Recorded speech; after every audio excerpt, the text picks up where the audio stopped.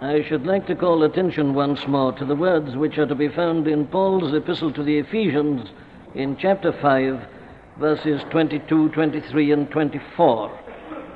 Verses 22 to 24 in the 5th chapter of Paul's epistle to the Ephesians. Wives, submit yourselves unto your own husbands, as unto the Lord. For the husband is the head of the wife, even as Christ is the head of the church, and he is the Savior of the body. Therefore, as the church is subject unto Christ, so let the wives be to their own husbands in everything.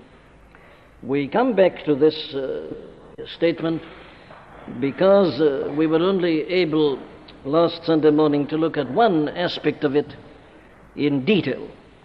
You remember that it's a part of the Apostle's general exhortation to all Christian people to submit themselves one to another in the fear of Christ. He is addressing people who are filled with the Spirit and reminding them that this is one of the ways in which they show that they are filled with the Spirit and not drunk with wine wherein is excess, that they are able to control themselves in their singing, in their speaking to one another, and in all they do. And now he's coming to these particular illustrations. And he takes first the case of the wife and the husband. Now we have reminded ourselves that the Apostle considers this great and most important subject of marriage in his own way, in a typically Christian manner. His whole dealing with it, as we've seen, is so unlike the world, not realizing what marriage really is and what a wonderful privilege it is. The world treats this matter as a joke, but not so the Apostle, not so the Bible anywhere. It lifts it to another level altogether. Now here the Apostle is concerned particularly, of course, with this question of subjecting ourselves one to another, and he exhorts the wives to submit and to subject themselves to their own husbands. And we have seen that he gives us a great and a grand motive for doing this, for all these things. And it is that we really do it as unto Christ. It's a part of our duty as Christians. It is an expression of our deep desire to be well-pleasing in his sight and to do that which pleases him. But then the Apostle goes on to give us two great particular reasons why this should be done. Now, last Sunday morning we considered the first, which is that it is a matter of the order of nature. He says for the husband, he says, is the head of the wife. And we saw that that was the great teaching of the Old Testament, that God ordained it like that when he made men and women at the beginning. And we see how the New Testament not only confirms it, but constantly goes back to that original ordinance of God. So that here we are dealing with something that is basic and fundamental to the whole of life, to the whole of man's life on earth, and to his well-being. Now, in all this, of course, we have not yet been saying anything that is peculiarly and specifically Christian. That was the teaching of the Old Testament. That is something that everybody should recognize, whether they're Christians or not. This is God's ordinance with regard to the whole of life. As we recognize the family, we should recognize this. The God who ordained the family ordained marriage.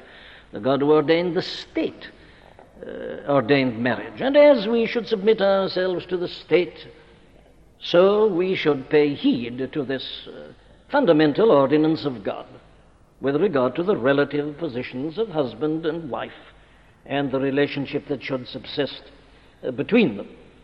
Now, all that I say so far is general, and we must never lose sight of that. The fact that we are Christians does not mean that we have no interest in what is general. The fact we are Christian doesn't mean that we don't need the Old Testament. It is there still as a foundation. We build upon it. So we take that which the Apostle puts first. But now he goes on to his second reason. And this, of course, is a peculiarly Christian one. The husband is the head of the wife. Then comes the Christian, even as Christ is the head of the church. Now, of course, this takes us further. It doesn't do away with the first, but it adds to it. And indeed it helps us to understand the first. That is what the Christian faith does with regard to the whole of life. It is only a Christian who can really appreciate life in general in this world. I mean by that it's only a Christian in the last analysis that can really enjoy nature. The Christian sees nature in a different way. There's a newness about it. He doesn't merely see the thing in and of itself. He sees the great Creator and the wonder of His ways, the variety, the color, and all these things. So in other words, being a Christian means that your whole outlook upon life is enriched. Doesn't matter what it is. Every gift that man has and he manifests can only be truly appreciated by the Christian. He sees with a greater depth. He's got a fuller understanding.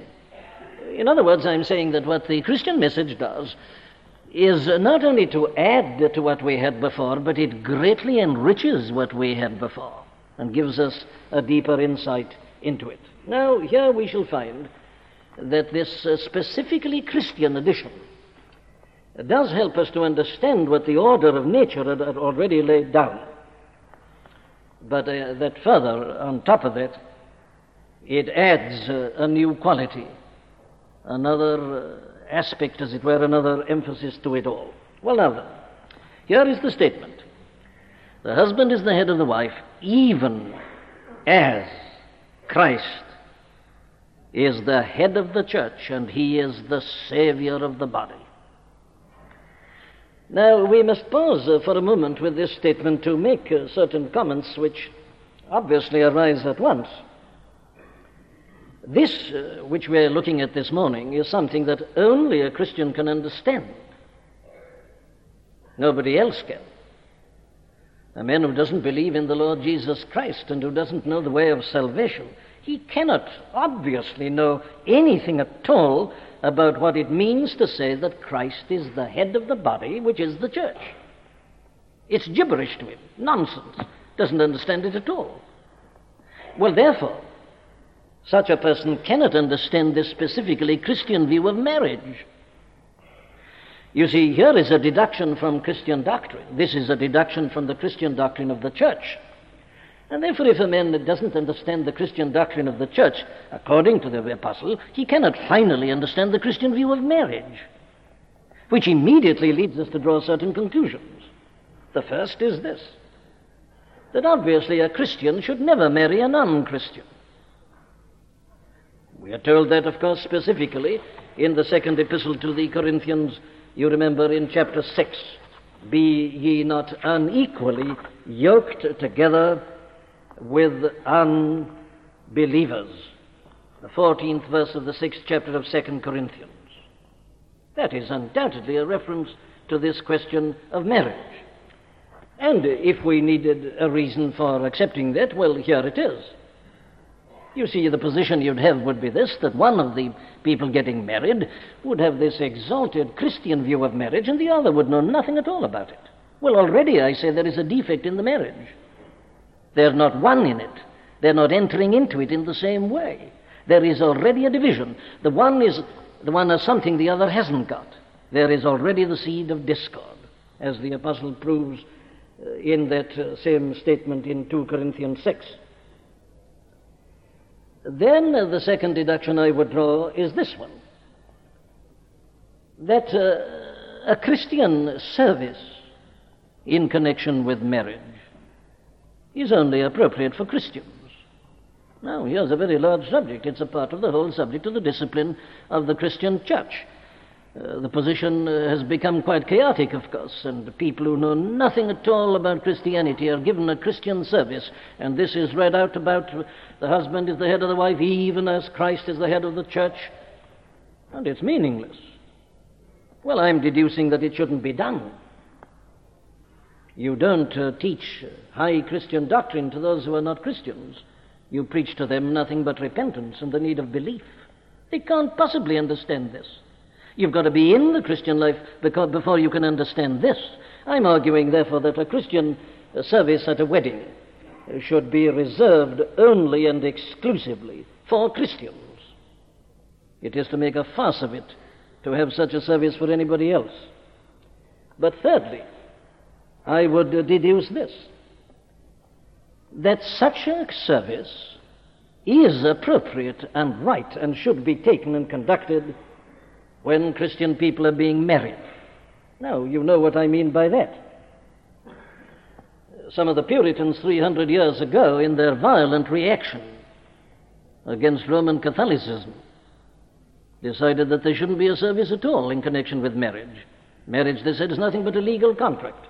Now, we understand their reaction very well, and we're in deep and great sympathy with it. The Roman Church had taught such a false and unbiblical view of marriage. The Puritans felt they must get as far away as they could from that, so they ceased to have a service at all. But surely, in the light of the Apostles' teaching here, that was quite wrong. It was a violent reaction, so violent that it became unscriptural. Oh no, there are aspects of this which demand a service. The teaching and the understanding of this particular scripture and others. And after all, as the teaching is that it is something comparable to the mystical union which is between Christ and his church, well, that, I say, is an occasion for worship and for a truly Christian service. Marriage is not merely a legal contract. And we must be very careful, as I've been pointing out recently, that we don't allow people whom we think are wrong to govern our thinking and our behavior. The Christian must never just be a reaction against anything. He must be positive. He must be scriptural. But there are some people who, in their hatred of Roman Catholicism, go so far to the other side, I say they end by denying the very scriptures that they claim to uphold. But let us go on to say this, that while the Christian view of marriage immediately suggests those three things to us, it does not here nor anywhere else teach, as the Roman Catholics do teach, that marriage is a sacrament. There is no teaching whatsoever anywhere in the Bible to support that. I defy anybody to produce such a scripture. It is not a sacrament. Well, what is its teaching? The teaching is the one that is given here. It is this whole idea of the mystical union. The relationship between husband and wife and husband is comparable to that between Christ and the church and Christ. Well, the apostle, for our comfort, says later on, this is a great mystery. And it is. The relationship between Christ and the church is a mystery. It's a fact. But it is a great mystery, this mystical union between the church and Christ and the individual believer and Christ. But it's a fact, and I must increasingly try to understand it. Now, he says, the relationship between husband and wife and husband is comparable to that. It's in that order. That's the way that you must begin to think of it. So that here, I say, we are introduced to the realm of this high doctrine concerning the Christian church. Now, the apostle, of course, because of his wonderfully logical method, when he says that here in chapter 5, he knows that there should be no difficulty about it in the minds of these Ephesians, because he's already been telling them about that very thing. He did so in chapter 1, where he prays at the end that they might know the exceeding greatness of God's power toward them. He says it's the power manifested in Christ when he raised him from the dead, and hath put all things under his feet, and gave him to be the head over all things to the church, which is his body, the fullness of him that filleth all in all. You see, there he'd introduced them to it.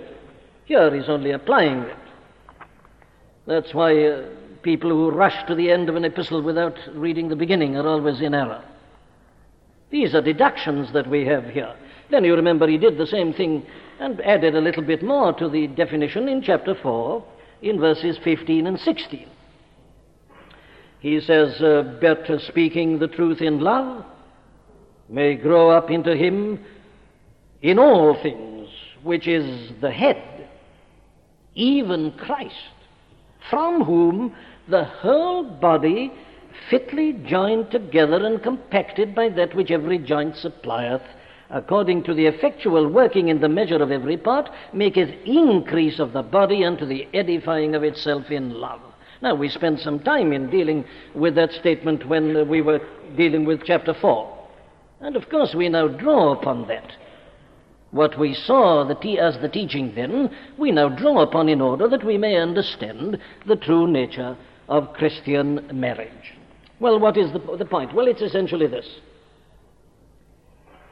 He is emphasizing this organic, this vital union, this intimate relationship. You remember those bands of supply that he told us about?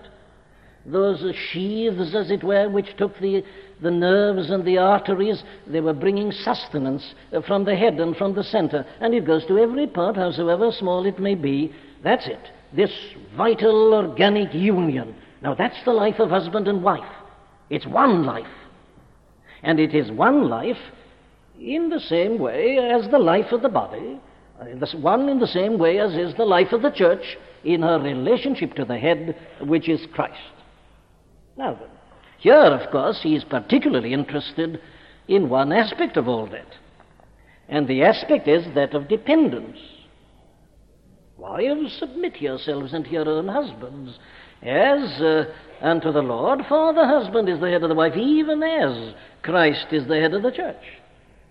Now, he's dealing with this aspect of dependence and of submission, and he introduces this further element in order that we may have a clear understanding of how it comes in and why it comes in inevitably.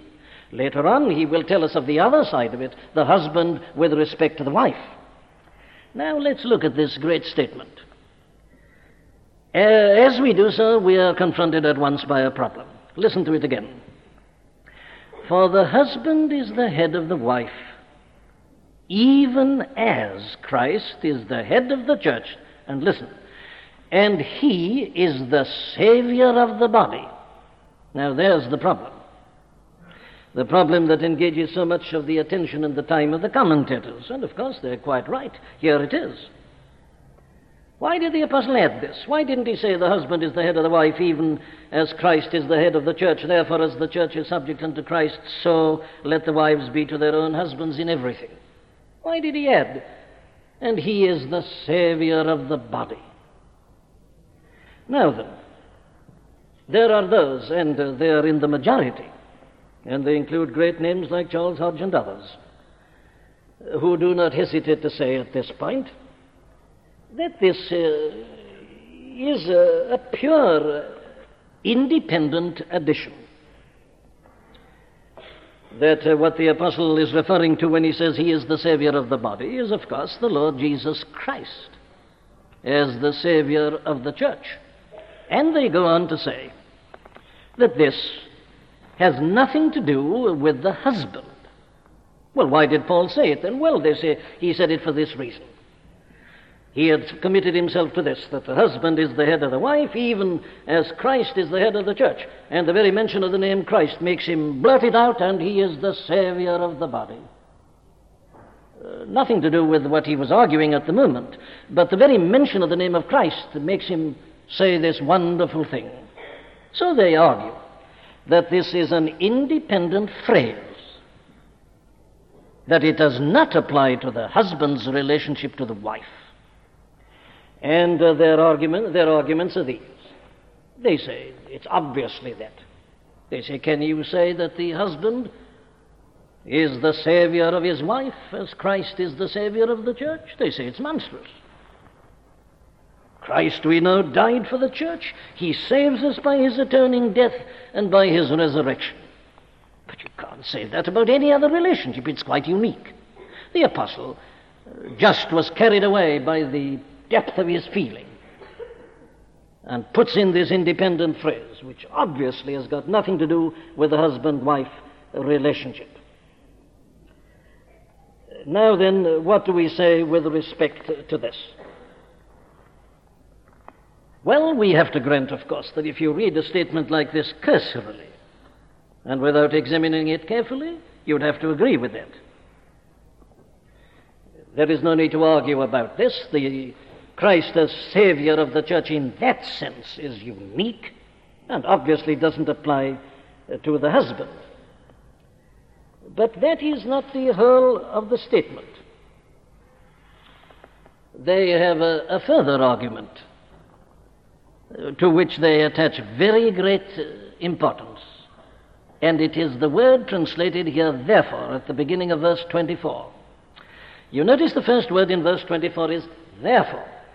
As the church is subject unto Christ, so let the wives be to their own husbands in everything. And the point they make here is this. They say this translation, therefore, is quite wrong. And indeed, they are perfectly right in saying that. But they then go on and say this, that the word here, which is translated as therefore, should in reality be translated as nevertheless, that it is a word of contrast, and that it always means a contrast. So they say you should read it like this. Therefore, for the husband is the head of the wife, even as Christ is the head of the church, and he is the Savior of the body. Nevertheless, though that is not true of the husband with respect to the wife, in spite of that, nevertheless, let the wife be subject to their own husbands in everything. And so they feel that the case is indeed quite unanswerable, that the apostle himself tells us. Now, when I said that he is the Savior of the body, of course, I'd forgotten for the moment my analogy between the relationship of Christ and the church and the husband and the wife. Nevertheless, in spite of that, though that isn't true in the realm of husband and wife, in spite of that, the wives should still submit themselves to their own husbands, even as the church is subject unto Christ. Now then, what of this? Well, it seems to me that there is an adequate answer to all that argumentation. And the first is, of course, that it confines the meaning of the word Savior. The word Savior doesn't always carry that one meaning of Christ giving his life for the church and his blood being shed. It's the common meaning, but it isn't the only one. There is a wider meaning to this term Savior. Let me give you an example of it in the first epistle to Timothy, chapter 4, and in verse 10. For therefore, says the apostle, we both labor and suffer reproach, because we trust in the living God, who is the Savior of all men, especially of those that believe. Now, that's exactly the same word as is used here about the Savior of the body. There we are told that God, the living God, is the Savior of all men, especially of them that believe. Well, you don't want to say for a moment, do you, that God saves everybody? You're not universalists. Of course not. Well, then it means that the word Savior there is a different connotation. And what it means there, of course, is preserver. That he looks after, that he cares for. He is the preserver of all men, especially them that believe. They are the ones that are saved. But God, as we are reminded by our Lord, he causes the sun to rise upon the evil and the good, and sends his rain upon the just and upon the unjust. Yes, and gives food to all. It's there he is the Savior of all men. So, why not use that meaning to the word Savior here? He is the preserver of the body. He is the one who looks after and safeguards the body. So there is one reason at any rate which we can put up against the argument, but I have further reasons for rejecting that exposition that would confine this phrase solely to the Lord Jesus Christ and his saving work. My second reason is this. I would argue that verses 28 and 29, which are to follow, insist upon our interpreting this phrase with respect to the husband and wife as well as to Christ and the church. Listen to these verses. So, he says, ought men to love their wives as their own bodies. He that loveth his wife loveth himself. For no man ever yet hated his own flesh. Well, what does he do? Well, he nourisheth and cherisheth it. Yes, he's acting as a savior to it. He's looking after it. He is preserving it. No man ever yet hated his own flesh, but nourisheth and cherisheth it, even as the Lord of the church. Even as the Lord nourisheth and cherisheth the church, which is his body, so, he says, the husband ought to deal with his wife as his own flesh, his own body. He doesn't neglect his own body. No, he nourisheth it and cherisheth it. In other words, he is the Savior of the body. how important it is to take a verse always in its context. You see, even the mighty can fall at this point. I argue that those two verses insist upon this other interpretation here, that this is not an isolated, independent phrase, true only of the Lord Jesus Christ. He is still talking about husbands and wives. The husband is the head of the wife, even as Christ is the head of the church, and he is the Savior of the body. It's true of both. But what of your word, which is translated, therefore, says somebody at the beginning of verse 24. Now, this is to me really interesting. I've gone to the trouble of turning up some of the best lexicons in this. It is a Greek word, alla. And I find that it need not at all be translated always as a kind of antithesis or something which is an opposite and a contrast. Take, for instance, the Greek-English lexicon of the New Testament and other early Christian literature, the latest edition, 1952, by Dr. Arndt and another collaborator, one of the best and most authoritative. They actually say this, that what it really means is now or then. And I quote them, they say it is used to strengthen the command, not to imply a contrast or a difference, but to strengthen the very command that he's giving. And they actually pick out Ephesians 5:24 as an illustration of that particular use of this word. And Grimm Thayer likewise has a similar statement. So that it seems to me that on all these counts, we must reject that interpretation which says that this is an independent phrase referring only to the Lord. Indeed, if it were that, it would be quite pointless at this point. It would be sheer confusion. And the apostle is not given to doing that kind of thing. So what we read is, therefore, that the husband is the head of the wife, even as Christ is the head of the church, and he is the Savior of the body. Now then, as the church is subject unto Christ, so let the wives be to their own husbands in everything. Very well, what's the doctrine? The doctrine is clearly this. The wife is the one, and she must realize this, who is kept, preserved, guarded, shielded, provided for by the husband. That's the relationship. As Christ nourisheth and cherisheth the church, so the husband does to the wife, and the wife should realize that that is her position in this whole relationship. The husband is the preserver, he is the Savior of the body. Well, very well then, the wife should start with this idea, and she should always act in the light of this. But we can go further. What is the relationship of the body to the head? Now, this is true, of course, of the church to Christ, and therefore it is true of the wife to the husband. But let's take the illustration that he uses here and in the previous instances I've given you. And you know, this is his favorite illustration about the church. The church is the body of Christ. Read 1 Corinthians 12 again. Read Romans 12. There it is. He uses it everywhere. Now, what is the notion? The wife to the husband is what the body is to the head, what the church is to Christ. Well, it's obvious, isn't it? It's the idea of the complement again. You see, the Christian notion of marriage is this idea of wholeness, completeness. We had it, of course, away back in Genesis 2. Help meet. Someone taken out of Adam, a part of him, yes, but complementing him, making up a kind of wholeness. That's the very idea that you think of inevitably as you think of your body. The body as a whole. I put this before in working it out in terms of the church. The body is not a collection of parts.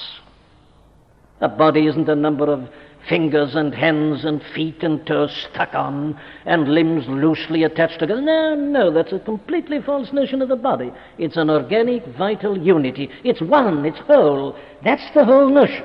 Now then, that is the very notion that comes in here. So that husband and wife are not separate. They're not like two kingdoms having diplomatic relationships, and there's a tension and always the danger of a quarrel. It's already wrong. You've lost the notion, the Christian notion of what a marriage really is. You're one. As Christ and the church are one. As the body and the head are one. Now, you see, it allows for differing functions, and that's the thing to grasp. Differing functions, different purposes, special duties that only one part can perform. Yes, but the whole is corporate. It's all a unified action. It is all leading to a corporate result. But let me work it out a little bit more in detail in order to try to enlighten this question of the marriage state and relationship. And oh, how important all this is. I gave you some reasons for that at the end last Sunday morning. And you know, I believe a lot of the religion of today is partly a reaction, as I said, against that Victorianism, in which so many husbands and wives appear to be great Christians, but people said, if you only knew them in their private life. That's the sort of thing that does harm to Christianity. When a man is not the same at home as he is in the church, or out on the street, or in his office, it's in the home you really know a man. What are the relationships there? Well, now then, these things are important for that reason. Not in and of themselves, but a part of our great testimony. What then does this teach us about the relationship of the wife to the husband in this matter of subjecting herself? Well, it seems clear to me that it doesn't teach a mere and a sheer passivity. The wife isn't to be entirely passive. It's a misinterpretation of this picture to say that the wife should never speak, never give an opinion, be mute or dumb and utterly passive. That's a pressing of an analogy and an illustration to a point in which it becomes meaningless. No, but what it does mean is this. The wife should never be guilty of independent action. You see, the analogy of the body and the head produces that. You may recall that in preaching on Ephesians 4:16 I made that point. Now, the business of my body is not to act independently of me. It is I who decide to act with my mind and brain and will, and then my body is the means through which I express it. If my body begins to act apart from me, well, I'm suffering from some sort of convulsions. That is exactly what convulsions mean. That the parts of a man's body are moving in an irrational manner. It's not purposeful. He doesn't want them to. He can't stop them. They're acting apart from him. That is chaos. That is, I say, convulsions. Now then, here's the analogy, you see. Wives, submit yourselves unto your own husbands. Be subject and obedient to them in everything. Why? Well, because as wife and in this relationship, you don't act independently of your husband. That's chaos. That's convulsions. Or let me divide it up still more. The wife must not act before the husband. All the teaching indicates that he is the head and he ultimately controls. So she not only doesn't act independently of him, she doesn't act before him. But let me emphasize this also. As it is true to say that she must not act before him, it is equally true to say that she must not delay action. She mustn't stall action. She mustn't refuse to act. Go back to that analogy again. Here's somebody who's had a stroke. This person wants to act, but the limb is paralyzed. It can't. Though the person's willing movement, there is no movement. The arm is not healthy. It restricts movement. It hinders movement. Now, you see, this is a part of the teaching. The subjection, you see, involves that idea that she doesn't act before her husband. She doesn't delay. She doesn't hinder action. She doesn't paralyze action. Don't you see that these points are all vital in this whole relationship of marriage? And it's because people don't realize and know things like this that marriage is breaking down as it is round and about us. This independence, this acting before, this not acting, stalling, refusing, breaking. And it's all wrong. It's because they don't understand this Christian notion of marriage. Well, for me to sum it up, let me put it like this. You see, the teaching is that the initiative and the leadership are ultimately the husband's, but action is always coordinated. That's the meaning of this picture. Coordinated action, but leadership in the head. Now, there is no sense of inferiority suggested by this. The wife is not inferior to her husband. She's different. She has her own peculiar position, full of honor and respect. That's why the man is later to be told to cherish and to nourish and to love and to care for, of course, and to respect and honor, certainly. There's no inferiority involved.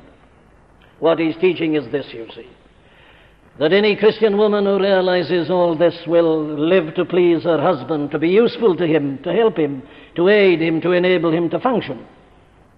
She will not cavil at saying, and obey in the marriage service.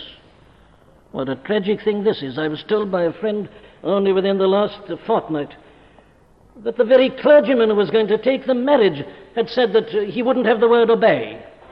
You see, he thinks he's being modern. He thinks he's appealing to the men in the street. After all, Christianity is not narrow. It's not too bad. He didn't realize he was denying this very doctrine. And how utterly inconsistent people are. Such a man, I suppose, if he was in a football team, would boast of the fact it's marvelous, the team spirit, you see. Though we are all playing together and we've all got ability, we start off by saying, now then, there's one man who's captain. I'm not the captain. I'm submitting myself to the captain. That's marvelous, the team spirit. He's going to obey the captain. Oh, but you mustn't say it with regard to marriage. That's derogatory to woman. That's old-fashioned. That's Paul. That hard Pharisee, that legalist. That's the Old Testament. No. You see, oh, how wonderful Christianity has come to the church. And he denies the whole of the doctrine and is inconsistent with his own supposed modernity. The Christian wife, understanding these things, wants to say, and obey, to love, cherish, and to obey, of course. Why is she getting married? Isn't it in order to complete this? Isn't it in order to have this coordinated action, this perfection, which is to be demonstrated to the world? That's not slavery. That is living as the church does to our Lord. That is manifesting the essential spirit of Christianity. But let me say a final word. Did you notice that the end of the exhortation was this? Therefore, now then, as the church is subject unto Christ, so let the wives be to their own husbands in everything. Everything. What of this? Does it mean that? Here, of course, we answer in terms of the analogy of Scripture everywhere. When Scripture makes a sweeping general statement like that, it always expects us to take it all in the light of its own teaching. So when we read here that the wife is to be subject to her own husband in everything, it's exactly the same as the Christian is still to be subject to the state and to the powers that be in Romans 13 and in other places. Does it mean then that the wife has to do literally everything her husband says to her in all circumstances and conditions? Of course it doesn't. That would be to make the Scripture ridiculous. There are qualifications here. What are they? Well, here's one. It is a fundamental rule of the Scripture that nobody should ever act against his or her conscience. And this exhortation doesn't tell a wife that she's got to act against her own conscience. No. It is within the conjugal relation. It is within the terms of marriage. The husband has no right to dictate to a wife's conscience. Certainly not. But here we again might cite a number of very interesting cases. I think there's a great deal of confusion sometimes between obeying conscience and holding on to an opinion. They're not the same thing. I am saying that the Scripture always exhorts us to obey our conscience in all circumstances. But that isn't always the same as holding on to your own opinion. Now, there is one illustration I can give you of this. I remember reading in that book on Scottish theology by Dr. John MacLeod a very interesting case that touches this very point. There was a dispute in the 18th century over the relationship of the Christian to the local government, and part of the church divided into two sections known as the burgher and the anti-burgher sections. And this was a matter of great controversy. There was a minister of the name of James Scott. He had a very remarkable wife whose name was Alison. She was the daughter of a very remarkable man called Ebenezer Erskine, one of the founders of the original Secession Church in Scotland. A very strong character, the wife of a very great and a very able man. Well, now, Mr. Scott and his wife disagreed at this point. Mr. Scott belonged to the anti-Burger Party. Mrs. Scott belonged to the Burger Party. Well, there was a case involved, and Mr. Scott was in a presbytery which actually reprimanded and chastised his wife's father. A very courageous act on his part. But he was on the side that chastised and reprimanded his own father-in-law and others. And then, of course, having done that in the presbytery, he had to go home and tell his wife what he'd done. And when he had told his wife what he had done, Alison Scott made that famous statement. She said, "James Scott, you are still my husband, but you are no longer my minister." And she put that into practice, so that as every Sunday came, she didn't go and worship in the church where her own husband was leading the service and preaching. She went to one of the Burger churches. Now, what do you make of a case like that?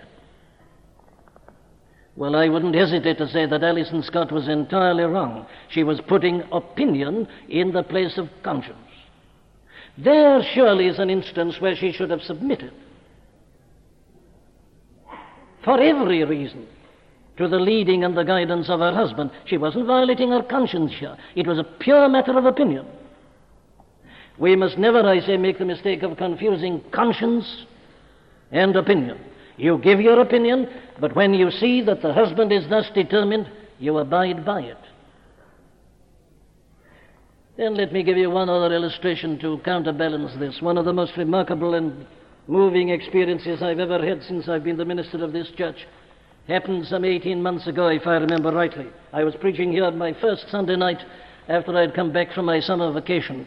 And on the text, we are ambassadors for Christ. And emphasizing the aspect of the call of the ambassador and so on. I went out of the pulpit into my room, and a lady was ushered in immediately, obviously in a state of agitation. And all she had to tell me was this, that she was quite certain that that sermon had been preached for her. She and her husband had been married, I think, for some 10 years, and he'd been feeling that he'd been called to the ministry. He was giving up his work as a school teacher. She didn't agree at all. She'd done everything she could to hinder her husband. But still the husband was certain and was going forward. And there was a crisis, as it were. But in that service, that woman had been deeply convicted about this point, and just came in to confess it to me, and was rushing immediately to the nearest telephone to phone her husband, who was down in the West Country, and who had to sit an examination for entrance into the ministry the very next morning. She saw how wrong she was to stand like this on her opinion, and thus to thwart God's purpose in her husband's life. Now that, you see, is not conscience. That's standing on an opinion. I say we should never violate conscience, but I do say that we must be ready to submit in this respect in the matter of opinion. Very well, then, there's the first. The wife does not carry this to the extent of going against her conscience. Neither must she allow her husband to make her commit sin. If the husband is trying to get the wife to commit sin, she says no. That is, again, I say, to make the Scripture ridiculous. Should the husband lose his mental balance and become insane, obviously she's not to obey him in everything. The Scripture is never ridiculous. The Scripture carries its own meaning with it, and there are these inevitable limits.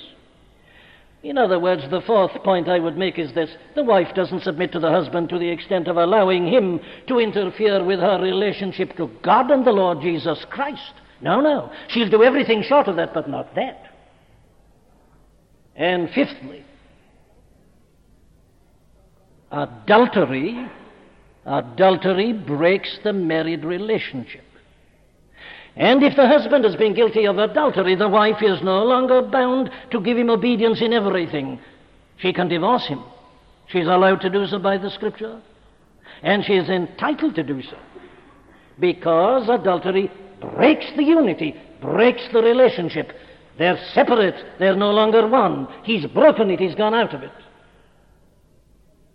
so that we must not interpret this scripture as teaching that the wife is thus irretrievably, inevitably bound to an adulterous husband for the rest of her life.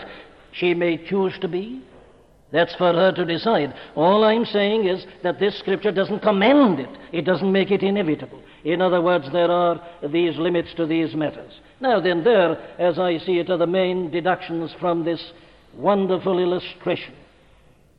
The big thing that is emphasized is this: that the wife must go to the extremest limit in this matter of submitting herself to her own husband for Christ's sake, for the reasons given, short of violating the principles which we've just been laying down.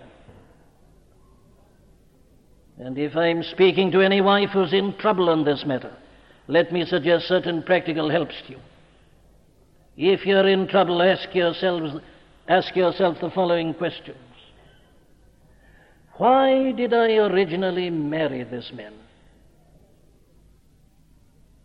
What was it then? Can't that be restored? Try to recapture that in the spirit of Christ and the gospel. But you say it's impossible. I can't. Well, then I say, as a Christian, feel sorry for the man. Pray for him. And put into practice the teaching of the Apostle Peter in 1 Epistle, chapter 3, where you remember he puts it so plainly to us, where he tells the wives to subject themselves. He says not only to those who are kind and so on, he says, be in subjection to your own husbands, that if any obey not the word, they also may without the word be won by the conversation of the wives, while they behold your chaste conversation coupled with fear. Try and put all that into practice. Try in humility and meekness to win your husband, whose adorning, let it not be that outward adorning of plaiting the hair and of wearing of gold and of putting on of apparel, but let it be the hidden man of the heart in that which is not corruptible, even the ornament of a meek and quiet spirit, which is in the sight of God of great price. Do all you can. Go to the limit, go beyond the limit, short of these principles. And finally, ask yourself this question: can I honestly go in my present attitude and condition into the presence of the Lord, who, in spite of me and my vileness and my sinfulness, came from heaven and went to the cross of Calvary and gave himself and his life for me? If you can face him, all is well. I have nothing to say. But if you feel condemned in his presence about your attitude, about your relationship in any respect, go and put it right, so that when you do go back to him again, it will be with a quiet conscience, an open spirit, and you are able to rejoice in his holy presence. This is a Christian matter. It's like the relationship of the church to Christ, the body to the head. And as long as we look at it in those terms, there are no problems. It's a great privilege. It is something which God looks down upon with pleasure and with delight. Wives, submit to yourselves. A meek and a quiet spirit are in the sight of God of great price. And however much you may have to suffer here, your reward in heaven will be very great. Amen. We do hope that you've been helped by the preaching of Dr. Martyn Lloyd-Jones. All of the sermons contained within the MLJ Trust audio library are now available for free download. You may share the sermons or broadcast them. However, because of international copyright, please be advised that we are asking first that these sermons never be offered for sale by a third party. And second, that these sermons will not be edited in any way for length or to use as audio clips. You can find our contact information on our website at mljtrust.org. That's mljtrust.org.